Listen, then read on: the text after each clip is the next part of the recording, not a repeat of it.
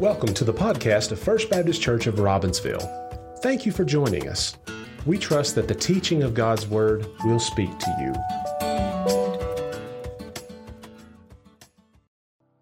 All right, well, good morning, church family. How we doing? Hallelujah. It's fun to just sing the name of Jesus. We're going to see Him face to face one day if you're here and you've trusted the gospel. Today's a really fun day because today we begin a new sermon series. It's Wisdom for the Family. And you know, it'd be great if there was just this one book or even a chapter in the Bible that you could start in verse 1 and just move through it, and it tells you everything that you need to know about your role in the family. But it's not there.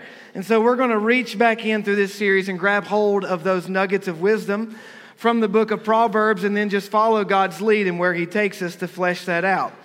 So as we begin this morning, I want you to think about how a family is kind of like a track team. And so on a track team, you got so many different individuals with different roles. You got those guys and gals that throw discus and shot put, a few of you here. You got the jumpers, which was never me, high jumpers, long jumpers. You got the real fast guys that sprint short distances. Then you got those long distance guys and gals. And then, of course, coaches. Well, a family has a lot of different roles. And each role, God's Word shows us that each role within the family is very significant because it's contributing something to the greater good of the family or the team. And that's what we want to see throughout this series. Well, one of the other fascinating things about track season and track teams is for those who work hard at it and commit to it, track season it overflows and contributes to all the other sports and all the other seasons and all the other roles a person might have. It makes you faster, makes you stronger for those other sports. And so if you ever talk to some of these guys that played football back in like the 70s and 80s, you know, those old guys like Trevor, what they would tell you, what they will tell you about what football was like back then is they also ran track, right? And it's not because they just really loved wearing those short shorts and showing off their white thighs. It's really because the football coach said, if you're going to play football for me, you're going to run track. Because track season will contribute and feed into football season and make you better. Well, one of the things it's so fascinating about taking the time over the next few months to study the different roles that you and I have in our families is how it actually feeds into other roles and other seasons in our life. And so this diagram helps. If in the middle is the idea of your relationship with Jesus, my relationship with Jesus, and we're really just focusing on that top sphere, circle, and just how God has called us to function in our family. Well, the beauty along this journey is how when you are growing and maturing as a child or teenager, as a mother or father or wife or husband or grandparent even, God will use what you're learning during this season and He will overflow it into people in the church family and then other relationships that you have with individuals at school or at work or in the world. And what wouldn't make sense is to be really growing and becoming more loving and intentional as a husband or dad, but then to still go to work or go to school and just be rude and grumpy. God wants what He's doing in our hearts to bless everybody around us. And as a church, we understand this is so significant. When you look around this room, there are individuals sitting here that grew up in very broken homes, suffered a lot of just horrible heartaches and pains. And you and me, we're just going to grow up to repeat it and pass on the hurt that was given to you to others in your family one day until someone in the church stepped in. God has a way of putting people in your life that's in the church to show you what it looks like to be a dad, to be a mom, to be a husband, to be a father, to be a grandparent. As a church, we don't ever want to miss the beauty of what God is doing in your life now. Someone else that's not even a part of your immediate biological family is seeing it. And you take them under your wing in some way and you encourage them and help them, and it changes the course of their life, and it changes what they pass on to their family. It's really exciting. So today and next week, we're going to talk about the season of singleness. And so by singleness, we mean the period of time when you're not married. So for a moment, even if you're dating, even if you're engaged, you're not married. You've not said your vows before God and these witnesses.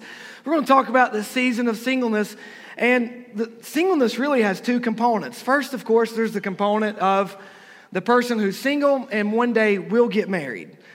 But then there's those who isn't called to be married, has no desire to get married, and that individual is very significant also. And sometimes the world has a way of kind of looking down upon someone that's older but isn't married and like frowning upon them like there's something wrong.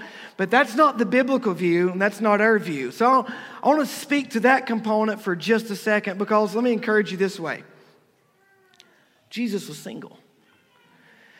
Jesus grew up in a family with a mother and father that loved him, but at some point in his life, Joseph passed away. Jesus had siblings that didn't believe in him.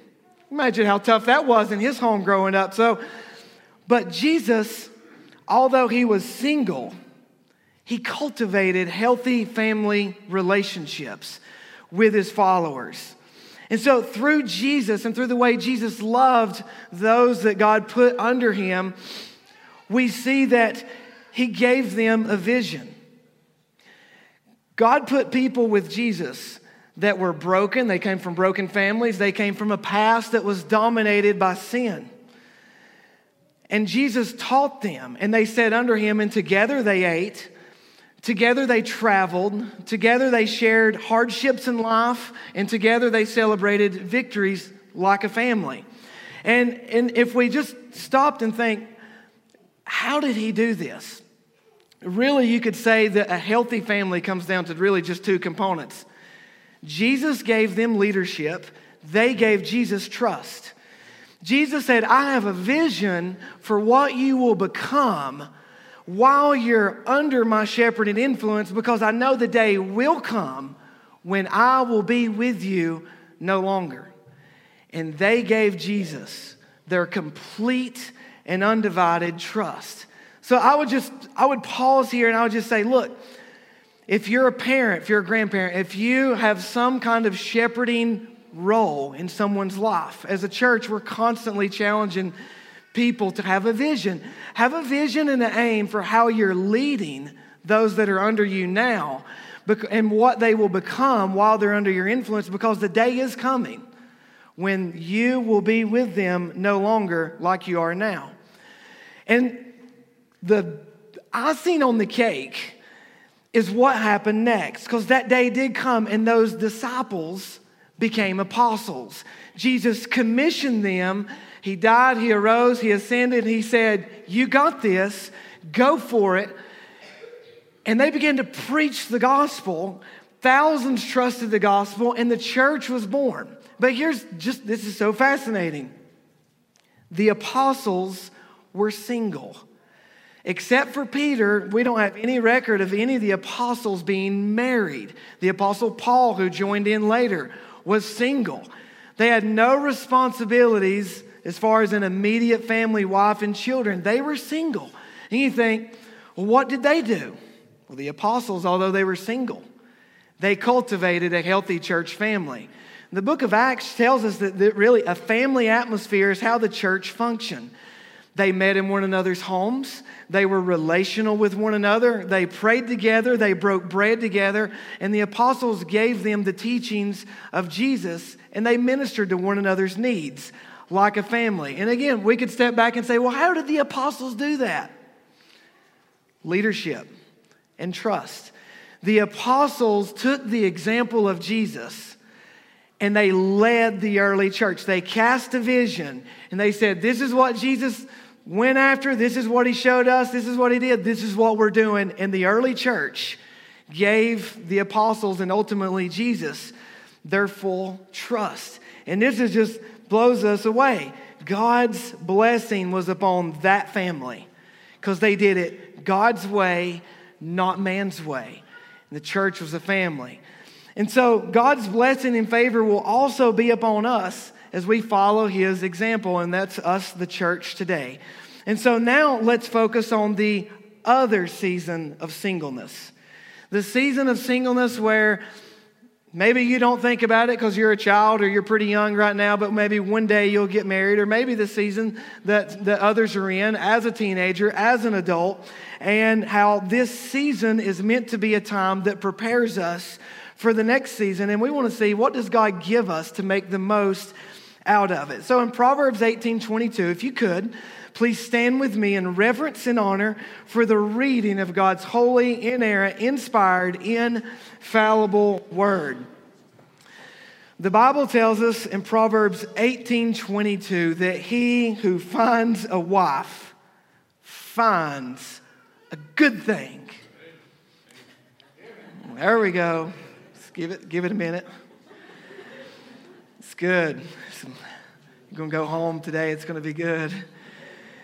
And the man that finds this good thing obtains favor from the Lord. Let's pray. Father, we thank you for the amens. We thank you for the joy of church family, relationships, brothers and sisters and parents and spiritual parents. And we thank you for our biological families. Father, we ask that you would just take your word and your spirit and deepen our understanding of what you want and what you've called us to and what it means to have your blessing and your favor upon every season of life. We ask this in Jesus' name. Amen. You may be seated.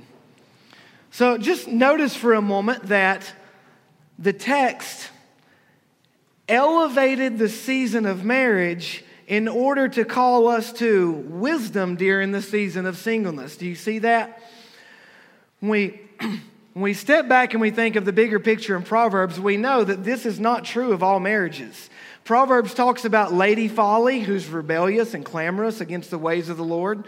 And Proverbs talks about a man called the foolish man or the scorner.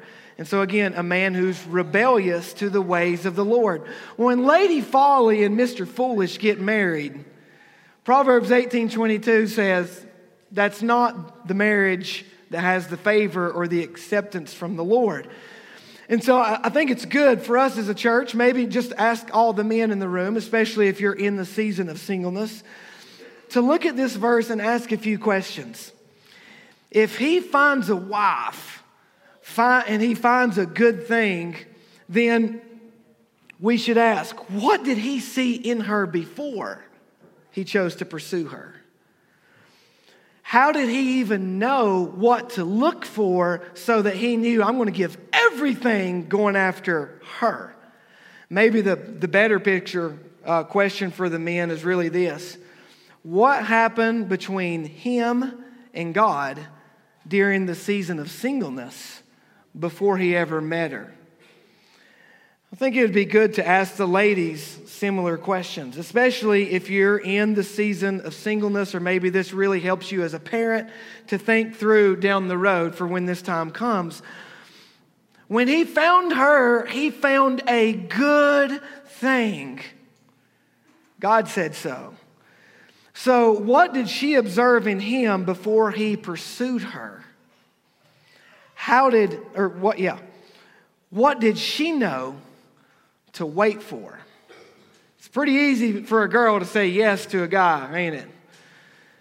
But maybe the better question for all the ladies is, what happened with her and God during her season of singleness? Before he came along, before he called her, before he texted her, before he got her number, before he was ever in the picture, what was going on between her and God? So that when he came along, she said, that's the kind of guy I've been waiting for her. That's why I've been saying no to all those other guys. And then when he met her, he said, that's the kind of girl I've been looking to pursue. And that's why I didn't pursue all the other girls. And I think for us as parents and as a church, we look at this one verse. I think it's really good for us to say, who invested in him and who invested in her so that when this time came, they were ready to obtain God's blessing? Was it the example that they saw between mom and dad in the home? Was it the marriages they saw in the church because they were so involved in the church and acquainted and in and out of the lives of other people that they saw something and they said, that's what I'm going after, nothing less? It's powerful to think about. So I think we would all agree when we look at this verse that a marriage will begin with God's favor when each individual trusts God's lead during the season of singleness. And now let me say it again. There's nothing about this message or this series that is meant to try to make you or me be reminded of all the ways that we didn't do it right. And all the ways that we failed. We're here as a church to learn from our past, but to look to what God wants to do in our present and follow Him into our future. And so we want to communicate this idea because it's biblical. And so what I want to do for just the next few minutes is step back into the story of the first single man ever. We know that the season of singleness is a time when it's really difficult. Especially when you kind of get to that age and you know you're single. You know, you remember that time whenever you were going through life, maybe it's like the middle school age. And just one day you woke up and you're like, you know what? Today I'm not going to wear bed hair to school. Today I'm going to fix my hair. See some of you shaking your hands. It was whenever you girls asked your mom for makeup and lipstick and jewelry and all that other stuff, and you spent all that time trying to get ready, you know, because you wanted him or her to notice you. So you tried to wear clothes that match that day, you know. You know what I'm talking about? It's kind of like it's when you became aware of your singleness and you kind of wanted something a little bit more. Those are challenging years. As a parent, as a church, we don't want to lose sight of that. I'm so thankful that we have a youth pastor and we have so many young men and women that help serve and lead the youth. So we just want to convey to everyone out there that we know this is a time that's it's very easy, it's very tempting to walk away from God, but I want to say to you today, this is a holy season. This is a season where you have the opportunity, because you have little responsibilities, to do things and serve other people. And you can make the very most out of this season by getting to know God. So just watch this for a few moments as we step back into how God led the first ever single man. It's a familiar passage in Genesis 2. And Genesis 2 tells us that the Lord God formed man of the dust of the ground and breathed into his nostrils the breath of life. And man became a living being. Just step back for a second here and let's just make an observation. God created Adam apart from Eve. Eve's going to come later on at the end of chapter 2. God created Adam in a season of singleness. God formed man first, not woman, and not man and woman together. Could it be that God had in mind the role of a husband, which is to be the leader of the home in the way that he loves and serves and cherishes and nourishes and protects the home? Could it be that God had in mind Adam needs to understand how to lead by being led before I give him the woman that he's supposed to lead? And so I want us to think this wasn't an accident, just like your life is not an accident. God was intentional. God formed man. God carefully thought through every detail of man from head to toe and then breathed life into him. To all the men in the room, do you know this is what God still calls us to be today? He calls us to be his breath of life to our families. He wants us to be men that's so filled with his breath of life that when we come home tired and exhausted from work or a hard day, that we're not a fragrance of just constant aggravation and just angry and bitter and fussy and gripey, that we're life to our home. So God made man and breathed life into him. And at this point in time, it's just God and Adam. Before there was Adam and Eve, there was God and Adam. Just if you're single, just soak that in for a moment. Because often what do men do, and how were we tempted back in the day? We're tempted to find our identity in who we date. We're tempted to find our identity in who we sleep with, and what we do, and where we go. And then eventually you're tempted to find your identity in who you marry.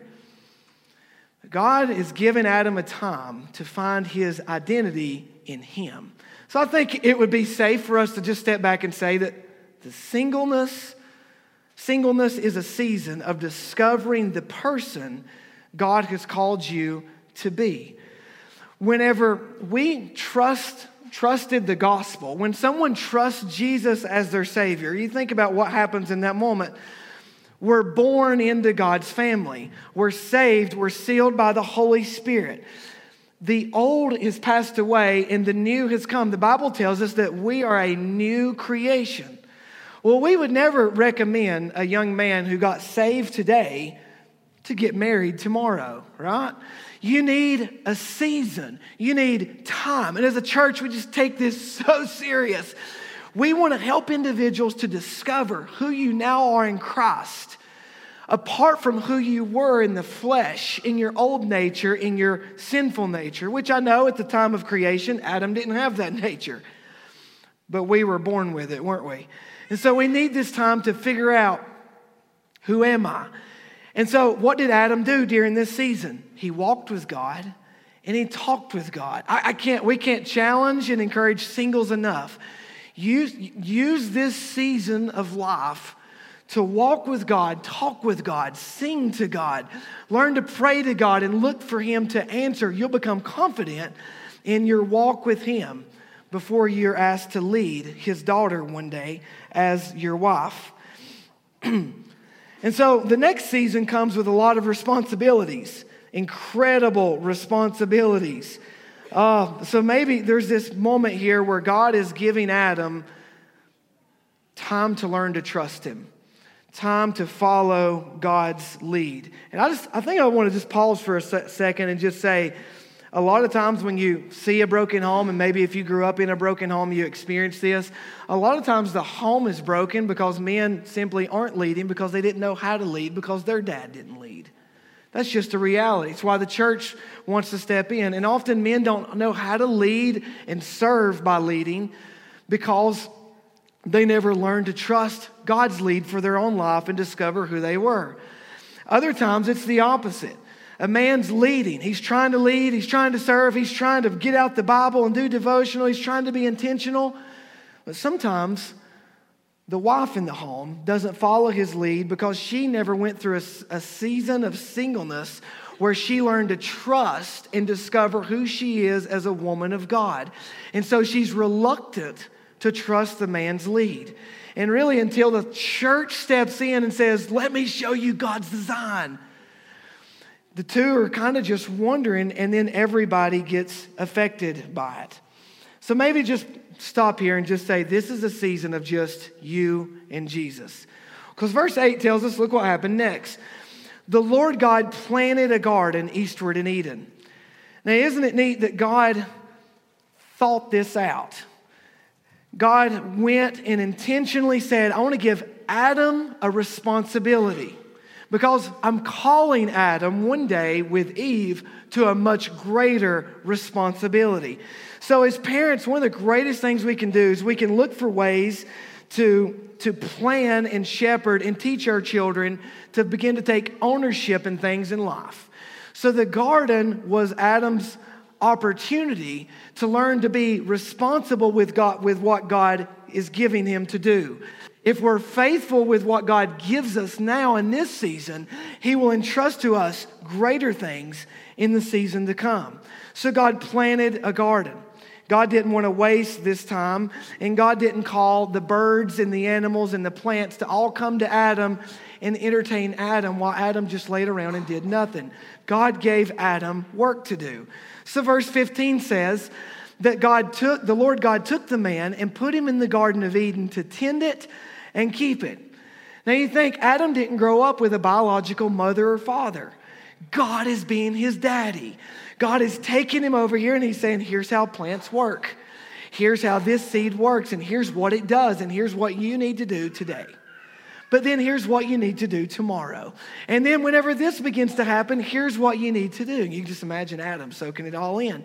But this is so powerful because as parents, we get this limited season with our children, and we don't want to waste it. We just had this great discussion in Sunday school about what are all the things that you want your children to know how to do before they turn 18 or 20 and leave the home. It's great.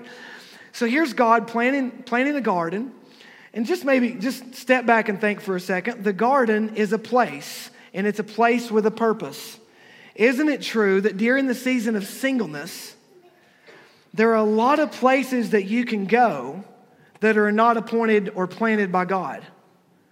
Isn't it true that during the season of singleness, there's a lot of purposes in which you can serve and devote your life to that God says, I didn't tell you to do that. It's not of me. So I think we could look at God's intentionality with the garden and with Adam. We could say, singleness is a season of devoting yourself to the place and the purposes God gives you. Adam, here's a garden, cultivate it, because one day you're going to cultivate a family. Adam, here's a garden because I want you to learn patience, because one day when you get married and you want a good marriage, oh, you're following me, you're going to need to be patient. Okay, there we go. There's a few honest people here today. Marriage takes patience with each other because we're different. We're male and female, very different, very different. Raising children takes patience. So God says, Adam, here's a place and here's a purpose in which you're going to actually be learning patience, and you're also going to be learning persistence. You can't just mess with a garden a few days and just reap this incredible vineyard, can you? Wouldn't that be great? Especially for us today, because we're tilling gardens under the curse. And so we got weeds, and we got briars, and we got calluses on our hands. It's a good thing. So God is saying, Adam, learn to work, learn to be persistent, show up day after day after day, because I'm not calling you to be a husband or a dad that's just faithful today and then gone tomorrow. I'm calling you to be persistent in going to the place with the purpose that I gave you, because that's the commitment I want you to have for your family. That's what we want to do as a church. We want to raise a generation of men and women that see the beauty of what God is calling us to do.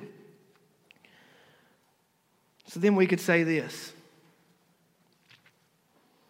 The Lord God commanded man in verse 16 and 17, saying, of every tree of the garden you may freely eat, but of the tree of knowledge of good and evil you shall not eat, for in the day that you eat of it, you shall surely die. What did God just do? God took the time and took the intentionality to define good and to define evil for Adam. This is what we do as a church. This is what we do as shepherds and parents. We look at the Word of God, we take the whole thing, and we say, look, God said this is good, and His blessing will be upon you if you go after it.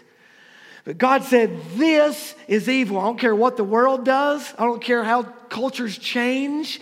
I don't care what the latest TikTok video is. God says this is evil. And it'll ruin your life, but it also will ruin your family if you eat from it and dive into it. So we know this. There's places and purposes in which we can invest our lives, single or married, that rob us of the good fruit that God has always wanted us to eat from.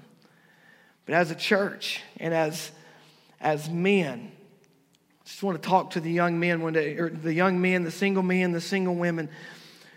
When you say, God, I see what you've called good and I see what you call evil, I'm going to be a man and I'm going to be a woman that rises up and says, Lord, where you tell me to go is the place I'll go.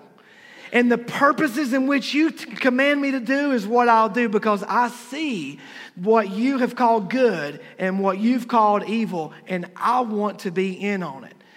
Can I say to you that when that's the fire that burns in your bones and in your heart, even at a young age, you are going to cultivate a family one day that's going to serve the living God. This is his heart. This is what Jesus did. Jesus rescued Mary Magdalene, and he rescued Matthew, the tax collector, from the tax booth. He said, walk with me. Talk with me. I'm going to take you to places. I'm going to show you a new purpose, and I'm going to free you of the evil that's occurred in your life, and I'm going to show you how to love and live a good life. And that's what they did. So I think we could say that singleness is a season of delighting in God's protection over your life. It's not just a bunch of rules. God's commands aren't just rules where God's just robbing us of the fun that other people say that they're having. We look at God's commands and we say, Lord, you really have my best interest at heart. You really want me to find a wife one day. You really want me to find a husband one day. And you want your favor to be upon it. Starting then. That gets me excited. And so the psalmist said this in Psalm chapter 1. Blessed is the man who walks not in the counsel of the ungodly, nor stands in the path of sinners, nor sits in the seat of the scornful. But his delight is in the law of the Lord, and in his law he meditates day and night. That's a man that says, I'm not going to waste this season of singleness. So after this period of time passed on, God said, Adam, come here. I want to let you in on something. It's not good that you're alone. Now you're ready to cultivate relationships and marriage, and I'm going to make you a helper, a teammate, a wife, someone to share life with and devote yourself to my purposes. And look, I'm wrapping up, but I just want to say, kind of like Ben did last week, if this just gets you excited and you're just like, oh man, I want to talk so much more about it. Two of the best books that many of us have ever read is When God Writes Your Love Story. Fantastic book for this season of life. And Point Man was a book. We did a Sunday school class on that. I read it before and after marriage. Fantastic examples and illustrations. I just want to close this morning by just thinking about something that someone wrote to me several years ago. Currently, we're doing a Sunday school class going through this book, The Intentional Father. I had a great friend. His name is Neil McEwen, lives out in eastern North Carolina. He's raising 2 daughters.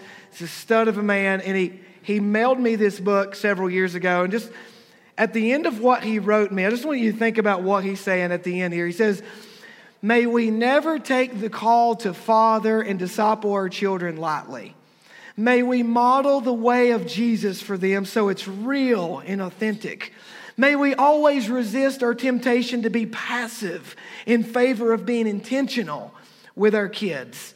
And may our children grow up to love Jesus with their whole heart, follow his ways with everything in them. I love you, brother. You know what he really did right there? He said, God gave me leadership, and now I'm going to lead because I trusted God. And he said, I want you to do the same. And whenever this is what defines your family, and whenever leadership and trust is what defines us as a church, God says, my favor and my blessing will be upon you. People will be broken, but they'll come in among you, and they'll see what I can do, and they'll go after it, and I'll meet them where they are. So I think the big question for us today is, do we trust him? And will we go after it together? Let's pray. Father, we thank you for your intentionality. Though we failed so many times Thank you that you don't hold those failures over our head. And though sometimes we just seem to miss what you're saying and what you're doing, I thank you there's grace for today. And that there's a harvest for tomorrow that we can all reap, young and old, single and married. And that is what we long for in this church. We pray that our hearts would be a garden that you would continue to cultivate and grow as we trust you. And we ask this in Jesus' name. Amen.